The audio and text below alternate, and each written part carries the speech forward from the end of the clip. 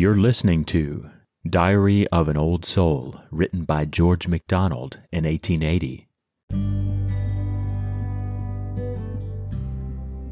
My prayers, my God, flow from what I am not.